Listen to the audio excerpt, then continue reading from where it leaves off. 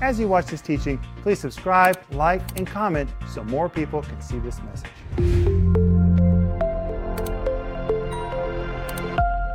Welcome to Home Group. My name is Rick Renner, and we're just sitting here, and they're laughing at me because I'm wearing my home group sweater. I've had on this sweater in every home group recently because it's just comfortable to sit here. And Denise, you look so pretty in that. What color is that? Fuchsia? Fuchsia. That is really pretty, Denise. Thank you, Rick. I like to wear different clothes. Home group, pray for me. This is persecution. But we're also here with Paul, and we're here with Joel. It is so good to be with my friends, and tonight we're going to have a lot of fun. You know what these are? These are all the notes that Dad has made to answer the questions we're going to ask tonight. And this is called More Questions and Answers with Rick Renner. People send me all kinds of questions, and I love it. And once a year, Joel and I do a week of programs where he asks me questions, and I answer them, and that's what we're going to do tonight. But I just want to say it's so good that we're together. I wish Philip was here. I do too. And I just want to say how much I enjoy being with you guys. I thought you were going to say, breathe the same air. Oh. That's what they always say. Denise always says, we're in the same place, we're breathing the same air. And when we got in the car, when we're traveling. But anyway, we want you to get the download, which is free. Just go to renner.org, More Questions and Answers with Rick Renner. And my friends, this is really a pretty substantial series. I mean, we cover a lot of really interesting things, and it comes with a study guide. And we want to remind you that this week, everything on our website is 25% off. 25% off. That is amazing. I mean, even the big books like Sparkling Gems, Unlikely, A Light in Darkness, 25% off is really substantial. Very good. What a blessing. And please let us know how to pray for you. Just call us or send us an email. And the moment we hear from you, you can be sure the Renners and their team are going to truly pray for you. But let's get started. Mr. Renner? Okay, question number 1. You ready? Here we go. All right. Are we living in pre-tribulation times, or are we living in the tribulation? Well, that's a very good question. Sometimes we feel like we have a little tribulation every day. Depends on what's going on. But there's a difference between tribulation and the Great Tribulation. The Great Tribulation was prophesied by Daniel. It is referred to by Jesus. It's referred to in the book of Revelation. And that is a very different thing than just tribulation. The Great Tribulation is a 7-year period. We are not living in the Great Tribulation. You may be having tribulation, but it's nothing to be compared to the Great Tribulation. And actually, the man who trained us for the ministry, he said, you know, people always want to know, are we living in the Great Tribulation? And when was that? Dr. Bennett. When was that? 30 years ago? 40 years? 30 years ago, 40 years ago. People were always asking, are we living in the Great Tribulation? And Dr. Bennett used to say, no, we're not living in the Great Tribulation, but it's going to get so bad before the Great Tribulation begins that you might feel like you're living in the Great Tribulation. And I think that's a pretty good answer. And Jesus said in Matthew 24, verse 8, that there will be the beginning of sorrows as we come to the end of the age. And that word sorrows in Greek is the word odin, which is the word for the birth pains of a woman. And of course, Denise, I've never had a baby, but I've watched you have 3. And when a woman has a baby, at first, the contractions are pretty far apart. And in fact, at first, they're so light that the woman might even be going, was that one? I'm not sure. Was that a contraction?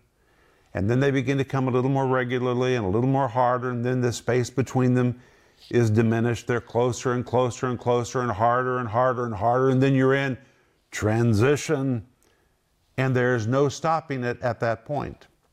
That's the word that Jesus used to describe the sorrows that would be evident before the rapture of the church. That the world would become a place where it's just one pain after another, after another, after another. And Denise and I were talking about this, that even when we were kids, I mean, events happened in the world, but they didn't happen every week and every day. They were pretty spaced apart. But today they're just bam, bam, bam, bam, bam, until people are nearly numb by it. One tragedy, one pandemic, another earthquake, another hurricane, another revolution. It's just bam, bam, bam, bam, bam. And Jesus says when they're piled one on top of the next, that's one of the signs that you're in transition and one age is about to end and the next age is about to begin. And the next age will be triggered by the rapture of the church. When the church is taken out, that is officially when the next age begins, which is called the Great Tribulation. So we will not be here during the Great Tribulation. No, we are not in it, and we're not going to be in it. Next question. Please explain Second Thessalonians chapter 2, verse 3. What do the words falling away really mean? All right, well, let's look at that. Let's go there in our Bibles, guys. Paul, you got your Bible? I have my Bible. I have my Russian Bible with me today. Well, that's all right. And Joel, I like the way you say really mean. Yes. Okay, let's go to Second Thessalonians chapter 2. And here is an example about how sometimes people make the Bible say what they want it to say. Let's look at it. It says in 2 Thessalonians chapter 2, verse 3, "Let no man deceive you by any means, not at all, not in any way," the Greek says. "For that day," what day? The coming of the Lord, "shall not come except there come a falling away first, and then the Son of Man will be revealed." You see those words, falling away?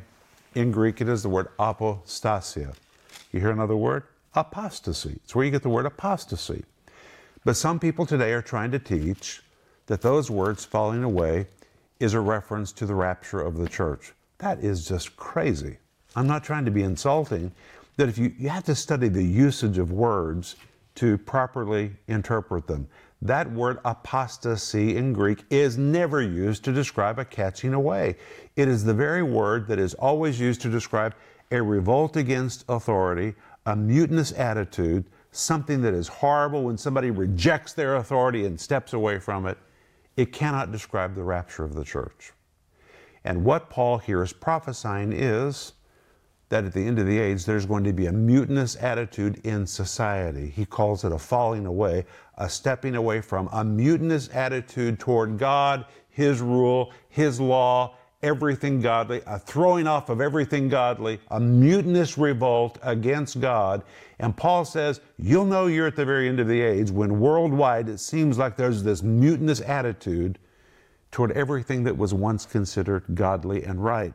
And he says, then that Son of Man, the Son of Man shall be revealed. The word then in Greek was pote, means then at that very moment, that's when the curtains are going to be pulled back and the Antichrist is going to step forward. But he's not going to be revealed until the church is gone. He probably is standing in the wings waiting for his curtain call at this very moment. But he's not going to step onto the stage until we are gone. Does he exist right now? Probably. He's probably literally standing in the wings waiting for his moment, but he will not be revealed until this moment, and we won't be here. Praise the name of Jesus. Are you saying that the church is the great hindering force? We are. In fact, that's a good question, Mr. Renner. It goes on in this text, and it talks about he who hinders will hinder until he be taken out of the way. You know what the Greek says? Taken out of the middle of everything. Well, where is the church right now? We're in the middle of everything. And how does the lost world view the church today? They view us as the ones that are hindering. They see us as a problem. And the verse says, he who hinders will hinder until he's removed right from the middle of everything. A day is coming when we're going to be removed. And my friends, when we are removed, when the church is taken out, darkness is going to rush in like never before because there will be no restraining force, but we won't be here, praise God. All right, I have another question. All right. This is home group. We get to ask questions in home group. Now, in Sparkling Gems number 1, you talk about this verse. And how do you know that? Because I read Sparkling Gems number 1, and I read it every day, and I also do a daily devotional in Russian based on Sparkling Gems number 1, and hopefully soon I'll start doing a daily devotional based on Sparkling Gems number 2 as soon as we print it in Russian. When I wrote Sparkling Gems, I did not know, I had no idea it was going to be a tool used by my son every single day. What a blessing. You ought to order Sparkling Gems. And while we're talking about this, you ought to also order Signs You'll See Just Before Jesus Comes and Last Days Survival Guide. It's all 25% off right now on our website. Okay, question. Okay, so in Sparkling Gems number 1, which was written over 10 years ago, yes, you talk about this verse. Okay. But you omit, you do not talk about the hindering force being the church. Right. Later, over 10 years have gone by now, and you now very confidently say that it's the church. How did you come to that conclusion?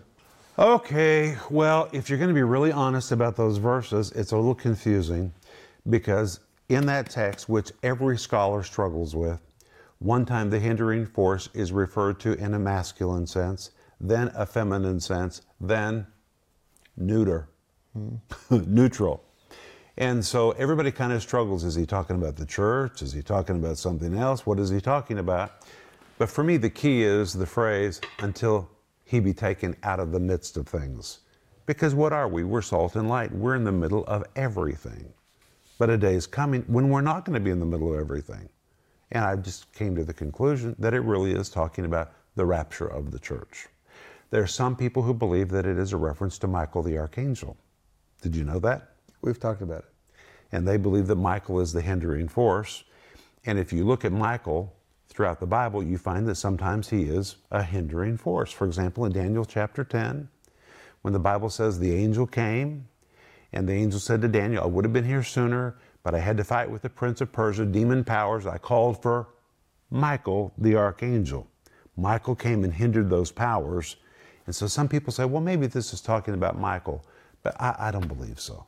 It's really talking about the church being removed from the middle of everything. But let's move to the next question.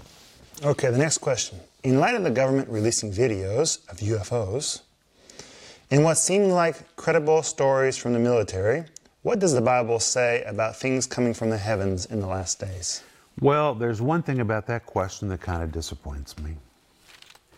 Nobody in that question asked about Bigfoot. Okay, and also please tell us about Bigfoot. Everybody who talks about UFOs usually talks about Bigfoot. So let's answer the question, and let's go to Luke chapter 21. Are you ready? Hey, Jesus talked about Now, this Bigfoot. question about UFOs is very interesting to me.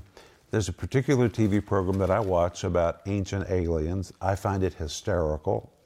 I don't believe any of it, but I find it very funny, so I watch it. I think it's comical. But when you go to Luke chapter 21, Jesus does make a very interesting statement in verse 11. He says, great earthquakes shall there be in divers places, and famines and pestilence. Do we have any problem with that, or do we believe that? We believe that. Well, then you have to believe the next part of the verse. And fearful signs and great signs shall there be from heaven. You got two things there. First of all, fearful sights. You guys will not believe what the word is in Greek. It is the word for monsters. Phobitron. It's the word phobitron. It is the old word used by the Greeks to describe sea monsters, monsters of every kind. And if you want to really translate this correctly, you would translate there's going to be monsters, or maybe monstrous sights. And by the way, we could come up with all kinds of ideas about what that means. It could be people today that are going through monstrous surgical procedures to change who they are, changing their sex. It could be people who are trying to contort their bodies to look like animals through plastic surgeries. I mean, we're living in a day when monsters are all around us. And Jesus said it will be a day of monstrous sights. And he said, great signs shall be from the heavens. The word from is the word apo. It means descending right from the heavens, something coming out of the heavens. I am not saying that it's UFOs. But Jesus did say at the very end of the age, there will be a period when there will be things coming out of the heavens. Maybe it's going to be missiles. Maybe it's going to be asteroids. Maybe it's going to be meteors. I don't know. But he did say at the end of the age, there will be things descending from the heavens. And I'm not directly answering your question. I'm just giving you a verse to consider. I think it's very interesting. Very interesting and probably hard to commentate. So the next question. As we enter the last days, what is the greatest warning Jesus gave on the Mount of Olives? Okay. About signs of the last days in Matthew chapter 24. Let's go to Matthew chapter 24. Jesus is sitting on the Mount of Olives with his disciples, and they said, tell us what will be the sign of your coming. That's what they asked for one, and Jesus gave them many. And the first one he gave was the most important, and most people miss it. Most people say, well, Israel being restored as a nation is the greatest. It is definitely one of the greatest. But that's not the first one that Jesus gave. Jesus said in Matthew chapter 24, Verse 4, take heed that no man deceive you. This is so important that he uses the word take heed, which in Greek is blepete. It's the direct form of the word blepo. It means stand up, straighten your shoulders, look at what I'm about to tell you. Listen. Take heed that no man deceive you. And that word deceive is the Greek word planeo, a word that was used in the intertestamental period between the Old and the New Testament by rabbis. And guess how they used it? Those rabbis said, you'll know it is the end of the age by this. At the very end of the age, the world will be occupied with spirits that will cause people to believe delusional things. That is what the rabbis wrote between the two testaments. That at the end of the age, there'll be an invasion of spirits that will cause people to believe delusional things. That's where that word deception comes from, deceive, the word planao, and it particularly has to do with a moral deception or a moral delusion. People believing things that are crazy, people modifying what they believe to nonsense, just delusional thinking. And Jesus said, when you see delusional thinking worldwide, you better watch out. You have come to the end of the age. And that is the first sign that Jesus gave. Paul? It's wonderful. Thank you. You're welcome. Next question. Okay. It's been said that a great revival will occur before Jesus returns. Amen. Where in the Bible is this prophesied? It was prophesied by Joel in Joel chapter 2. Peter quotes that prophecy in Acts chapter 2. It says there's going to be a great outpouring of the Holy Spirit. But when you study the Bible, there are two things that happen simultaneously at the end of the age. The Bible's very clear about it. There's going to be a departure from the faith and an outpouring at the same time. And we are looking at both of them right now. It seems like the Western world is departing from the faith. The rest of the world has come alive unto God. Isn't that the truth? If you go to the third world, or what is considered to be the undeveloped world, there is a mighty move of God. We've seen a move of God where we live here in Russia. It's like a flip-flop took place. The Western world that we used to live in was so on fire for God, now they're departing. We moved to the part of the world where people were dead to God. It has come alive to God. And simultaneously, just like the Bible says, there's a departure and there is an outpouring. And Jesus made an interesting statement. He said, when the Son of Man comes, will he find faith on the earth? And the word find is the Greek word heurisko, which describes an investigative research. It means he's going to really look for it, he's going to search for it, and he's not going to find much of it. And the word faith there has a definite article, the faith. It's talking about a departure from the teaching of the Bible. There's going to be a departure from the teaching of the Bible. But the Bible says there's going to be these two things, a falling away and an outpouring, and they're going to happen parallel. And that is exactly what we're seeing today. Wow. Any comments? Denise Runner? No. Paul Runner? I'm enjoying these home groups. You are? Yes, I like questions and answers. In fact, we just recently did a questions and answers in church, and it was a lot of fun. It just creates a kind of a different atmosphere, and I enjoy it. I enjoy it too. Okay, let me get the last question. Okay. What will the judgment seat of Christ be like for believers and unbelievers? Well, unbelievers will not be at the judgment seat of Christ. They're going to be before the great white throne judgment that is referred to in Revelation chapter 21. Only the unsaved are going to stand before the great white throne judgment. The judgment seat of Christ is really bad translation. We translate the judgment seat, but it's the word bema. It is a place of where awards are distributed, where people are rewarded for what they did. Commemoration. It was the place where the judge of the games gave awards. And when somebody didn't win the race, he didn't berate them and beat them for failing. He did not. But it was a place where awards were given. And the judgment seat of Christ is a place where every Christian will stand. Every Christian, you cannot escape it. We're going to stand before the judgment seat of Christ, and Christ will deal with us for how well we conformed to His will and did what He asked us to do. And that's where He will give awards and rewards. but we're out of time. But when we come back tomorrow night, let's do more questions. I'll be here in my home group sweater. All right. You know what? I'm going to join you in this sweater. You are? Oh, yeah. All right. Sleep well. We love you. We'll see you tomorrow. Bye-bye. If you enjoyed that teaching, please like, subscribe, and comment so more people can see it.